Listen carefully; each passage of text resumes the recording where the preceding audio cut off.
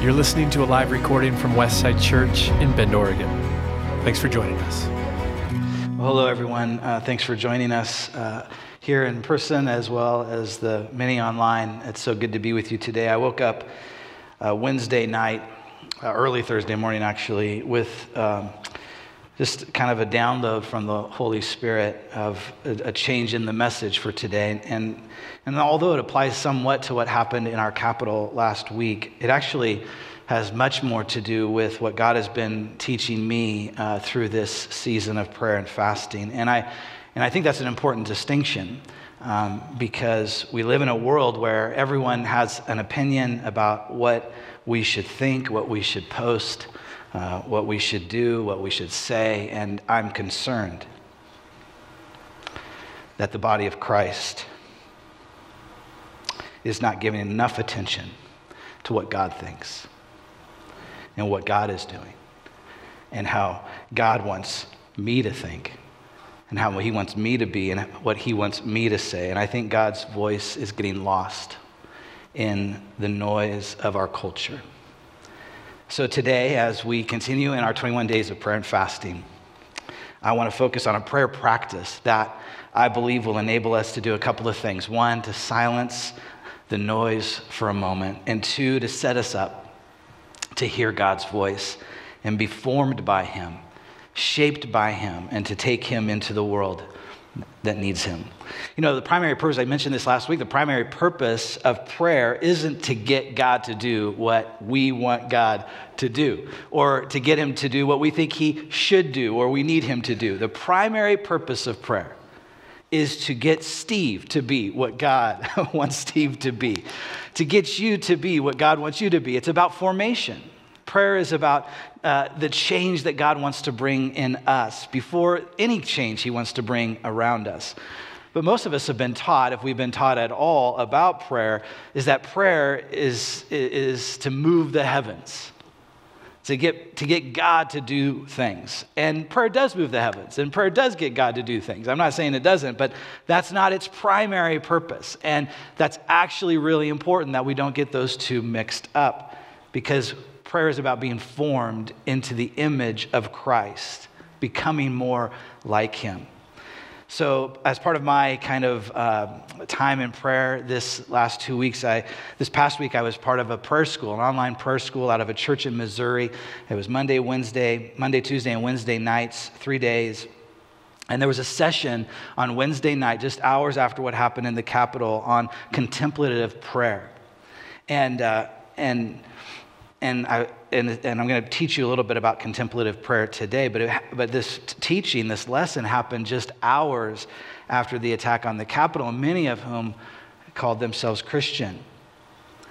And I've been reminded this week of the importance of sitting at the feet of Jesus, to return to our first love, to be formed and reformed into His character, to hear His voice. The best way, that phrase contemplative prayer might be new to some of you, but the best way to define it is maybe just for me to reference a few passages in Scripture of where this practice kind of came from. In Elijah, it was not in the wind or the earthquake or the fire that the Lord spoke to him. It was the still small voice of intimate, personal communion with God, waiting for His presence, for His voice. David highlights the value of this spiritual discipline in Psalm 4, verse 4, where he writes, "Meditate within your heart on your bed and be still." Probably before you wake up and before you go to, when you wake up and before you go to sleep, to meditate on God's voice, on His word, to be still, to wait for Him. Another psalmist represents the same kind of idea when he exhorts the people in Psalm 46 to be still and know that I am God. But stillness isn't part of our culture right now, is it? There's frenetic, it's frantic, it's moving, it's worrying, it's anxiety. And Jesus Himself, who lived and breathed the Old Testament scriptures, often retired to a quiet, secluded place to pray, to be still, to get away from the noise. He obviously believed it was an important practice in his own life, and his disciples learned to follow his example. And so today I want to show you an example of this in some ways, a fun story in the Bible. In Luke chapter 10, if you have your Bible, you can open up and follow along with me. And if you don't, it'll be on the screen, or you can reflect on it later. But I love this story of Mary and Martha. Jesus often visited Mary and Martha in their home. They are the sisters of Lazarus. Some of you might know that. And Lazarus is the one who died and Jesus raised from the dead later in the gospel. And so he often went to Mary and Martha's house. That was kind of a stopping point on their way to Jerusalem, him and all of the disciples. And maybe you remember Mary. They were a wealthy family. Mary was the one who poured perfume. It was so expensive, it was like worth a year's wages, poured that perfume on the feet of Jesus. And so this is a wealthy family. They probably had a very large home, certainly large enough to have Jesus and 12 young men in their house, so they have to have some food. You know what I'm saying? I mean, young guys. I've had four young sons, and when all of their friends decide to show up at my house, we better have some food in the house. And so that's the kind of the picture I want you to have of this scene of all of these young guys in Mary and Martha's home, and I just love this story. And so we're going to start in verse 38. As Jesus and the disciples continued on the way to Jerusalem, they came to a certain village where a woman named Martha welcomed him into her home. I'm just going to talk throughout this story of just some things that just jumped out at me as I read through it. She welcomed Jesus into her home. See, there's something about prayer and that we are the initiators. See, sometimes maybe we think that Jesus will invade our space and do something dramatic, but that rarely happens. It usually happens when we create a space and an environment for him to come into our space. And I love that it was in our home, because we've been spending a ton of time in our homes lately, haven't we? And to invite Jesus into those spaces. And maybe it's even a challenge probably to find a quiet place in our homes now. Maybe it's a little earlier in the morning or later at night. But to find a space where you can welcome Jesus like Martha did into her home. I just love that. In verse 39, her sister Mary sat at the Lord's feet listening to what he taught. It's a picture of contemplative prayer. It's like a picture of Mary. She's sitting at his feet. Just get that picture in your mind. And she, I just love Mary. She was probably started to help Martha in the kitchen, but she saw all those guys in the living room listening to Jesus teach, and she's like, this isn't a boys' club. I'm going to go out there and I'm going to sit at his feet and listen to him. I mean, I want to be part of this. And so she does, and she sits at his feet. And there's a power dynamic happening, and I think it's really important to see this, is that Mary is submitting herself to the voice of Jesus. She's submitting herself to the will of Jesus, to the teaching of Jesus. She is the one receiving, not telling. She's the one listening, not speaking. See, I think sometimes in American Christianity, we put ourselves on a peer level with Christ. And it's inappropriate. He is above, we are below. He is great, we are small. And it's not a negative thing. It's a positive thing where we get to receive from the master of all things, from the creator of all things, right? To be able to sit at his feet and listen to his voice and understand his way. It's contemplative. It's this, I'm gonna sit and listen and think about the way of Jesus. In verse 40, but Martha, there's Martha's all around us. There's Martha standing up here right now talking to you, matter of fact. There's Marthas everywhere. Martha was distracted by the big dinner she was preparing. How many of you have ever been distracted when you tried to pray, right? Prayer is not easy because there's so many distractions around us, and there are big dinners, there are big issues that are probably worthy of our attention, right?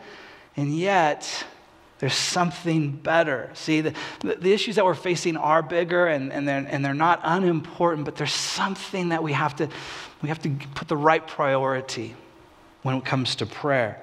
And so Martha was distracted by the big dinner she was preparing, and she came to Jesus. I love this, okay, and she came to Jesus and said, what's that called? Prayer. She came to Jesus and said, right? So she's saying something to Jesus, just like we often do. She's coming and she's praying to Jesus, Lord, doesn't it seem unfair to you that my sister just sits here while I do all the work? Tell her, Jesus, this is what I'm praying, tell her to come and help me. She prayed a prayer that most of us pray when we do pray. God, I need you to do something for me on my behalf. Now, I need you to get Mary to do what I want Mary to do, right? She wants to get God to do what she thinks God should do. See, we come with our agendas and our biases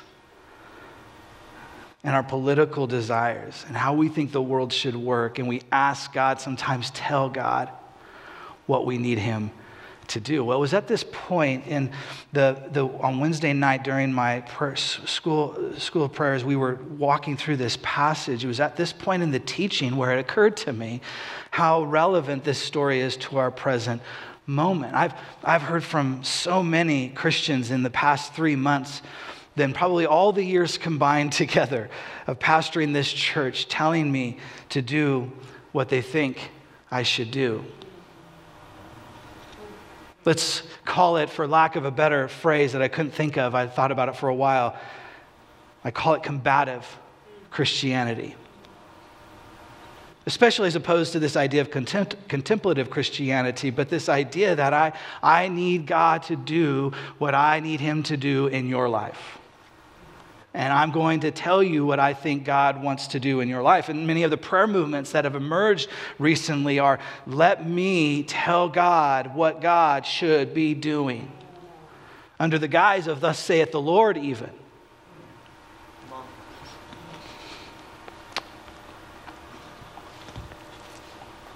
And seeing crosses and Christian symbolism at the Capitol last week. It's not the heart of Jesus. It's not his way. It's just not. It's not his way. It's not his way. See, it's like Martha, where we insist God and other Christians do or say what we want him to do or say, what we think he should be doing. And it's combative. It's not the heart of God, and it misrepresents his purposes on this planet in this day. The only time, it's interesting, the only time where Jesus or the early church looked combative was against the religious establishment. Not the government establishment. Remember when Jesus went into the temple and he just ripped up the tables, the money changers in the temple, because they were putting other things above God. They were practicing idolatry, and Jesus was not going to have any of it in his church, in his temple. Us, the body of Christ, he doesn't want any idolatry in us. It was only in the 3rd or 4th centuries of early Christianity before we start to see Christianity engaging politically. And I've wrestled, you guys, just for months actually with calling out Christians who I believe are misrepresenting the heart of Jesus as what Jesus called the Pharisees' whitewashed tombs. Who, by the way, actually, these Pharisees actually did end up being violent toward Christ and crucifying him, and some religious zealots trying to overthrow the Roman Empire. So this is nothing new. What we're experiencing is nothing new. Religion has a way of stirring something in us to fight for our rights, to fight for God, when he hasn't even asked us to do that. But I love, so let me get off my soapbox, and I love how Jesus responds to Martha's combative prayer, because I think this is good for all of us, because this is good, because I found myself kind of going back and forth between in my prayer times, like, God, do this, we need, and I'm like, oh, wait. And I love how Jesus responds to Martha. But the Lord said to her, verse 41, my dear Martha. Listen to the love. Do you hear that? It's not, Jesus isn't coming to condemn and he just says, my dear Martha, I love you. I mean, you mean so much to me. My dear Martha, you are worried and upset over all these details. You are worried. He cares about our worries and our concerns. But what was happening is that Martha was allowing herself to be driven by her worries and concerns, being controlled by them, rather than first being formed by Jesus through sitting at his feet, like Mary was doing. And what happens when we're not formed through prayer, when we don't spend enough time in the presence of God, being formed into his image, what happens in our prayer life is we bring our agendas to our prayers. And Jesus goes on, he says, there's only one thing worth being concerned about. That's a bold statement. Everything going on in our world, it's hard for me to even say there's only one thing worth being concerned about, but man, let's just lean into this for a second, right? Let's just kind of think about this for a minute, that Mary has discovered it and it will not be taken away from her. There's only one thing worth being, that one thing? Really? What if the one thing, all other things flow out of that one thing? What if that's what Jesus was talking about? That if we do the one thing well, then with all the other things that he wants us to be active in and to do and to say and to post and all of that stuff flows out of that one thing. Sitting at the feet of Jesus, contemplative prayer, listening for his voice. And once you discover this space, this place, this relationship, this communion, you'll never be the same, and nobody can take it away from you. Now, I can hear the disruption in us. I can feel it. I can feel it in the room. I can feel it over the internet. I can feel the disruption. Are you saying, Steve, are you saying that we should just sit and not do anything? I'm not saying that at all. We should be active. We should get out and speak for what we believe and what we're passionate about. And so I understand that. But this is so important. We first must be formed into his image. Increasingly so that in the doing and in the acting and in the posting and in the speaking, we represent Christ and his way and his truth and his life and his love. See, I can assure you, in Martha's home, the work got done. The meal was prepared, the dishes cleaned, the beds made, all that happened. But what was of first priority? See, right after this, in Luke chapter 11, the very next thing, Jesus teaches his disciples how to pray. You know why he teaches disciples how to pray? Because the disciples recognized something, that they connected something in the life of Jesus that I think that we often miss. They saw the ministry and the influence of Jesus. They saw the impact on the world that Jesus was having. The people that were being healed, people were being set free. There was this movement happening, and they saw all of that. They saw how the open heavens, they saw, wow, the heavens are open under this man, Jesus, this person. And what did they do? They connected all of that with what? His prayer life. And we know they connected that with his prayer life because they asked him, not teach us how you ministered, teach us how to heal, teach us. They didn't ask. They said, teach us to pray. We see a connection between how you spend your time with God and what God does through your life. And so teach us how to do that. Not this, not all of the stuff that's public. Teach us how to do this that's private. Because if we do this right and well, this takes care of itself. It flows out of our relationship with Christ. I just love that. Teach us to pray. See, prayer is the pathway to influencing our nation with God's plan. There is no other pathway. And the kind of prayer is not Martha's prayer. See, if the only time that you and I spend in God's presence at Jesus' feet is to request or even demand and not being formed by him, then your prayers will probably misrepresent God and his purposes.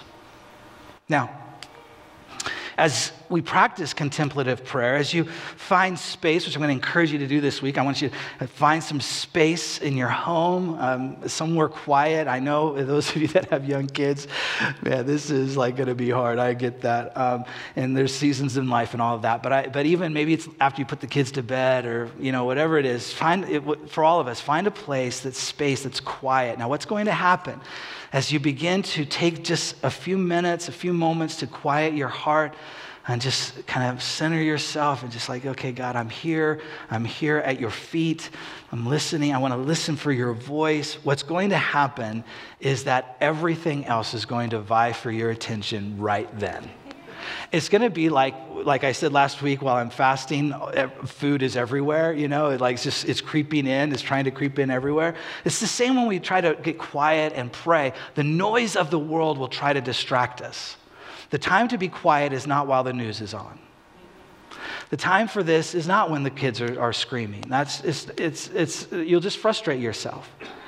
What's going to happen when you do actually end up finding this quiet place and everything's kind of turned off and it's just this, that your minds will begin to wander. So you not only have the external stuff, the anxieties of the future, what's going to happen, the present, all the stuff that's going on in our world in the present, but also your mind will wander to your own shame and pain of your past, and things will just try to distract you.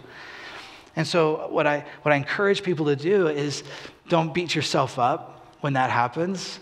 Don't I'm such a horrible Christian, I can't even focus, No, we all experience the same thing. Instead, just okay, that's okay, Jesus. And just come back to that place and maybe just whisper his name and just come back to that place. And maybe you have to do it 20 times in 5 minutes, but just keep coming back. Just keep coming back, Jesus. One guy said in our prayer school that contemplative prayer for him is listening to Jesus, listening to me.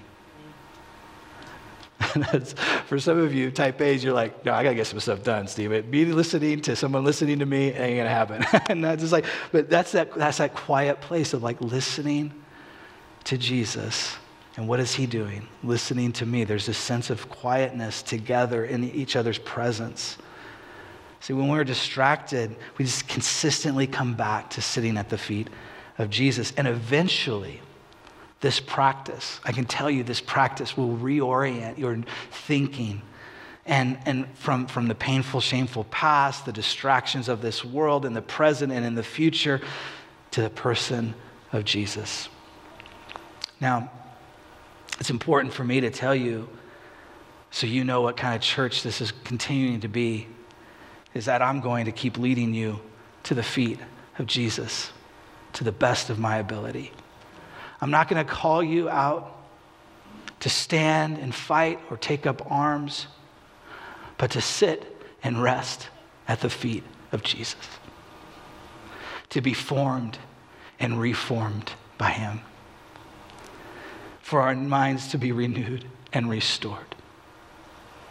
And from that place of rest and connection with Christ, we can move into a world that desperately needs the life and love of Jesus. And in that place, from that place, we can act upon this world with his love. As I close in prayer today, I'm actually going to draw from the liturgy, because it's not, I've not just been learning about contemplative prayer, but I've also been learning about liturgical prayer, and it's been really life-giving to me over these last few days as I've begun to practice this. I've been saying some prayers that our church fathers would pray, prayers that have been written down for centuries that would be of benefit to us. And I want to pray these prayers. I'm going to, I want you to join with me. And as we finish, I'm going to actually have you join with me as we all say together the Lord's Prayer. But would you get yourself in just a quiet place even now, maybe if you're able to, and wherever you're at when we're watching this, and just close your eyes, take a deep breath, just kind of relax in this moment, and let these prayers be all of our prayers.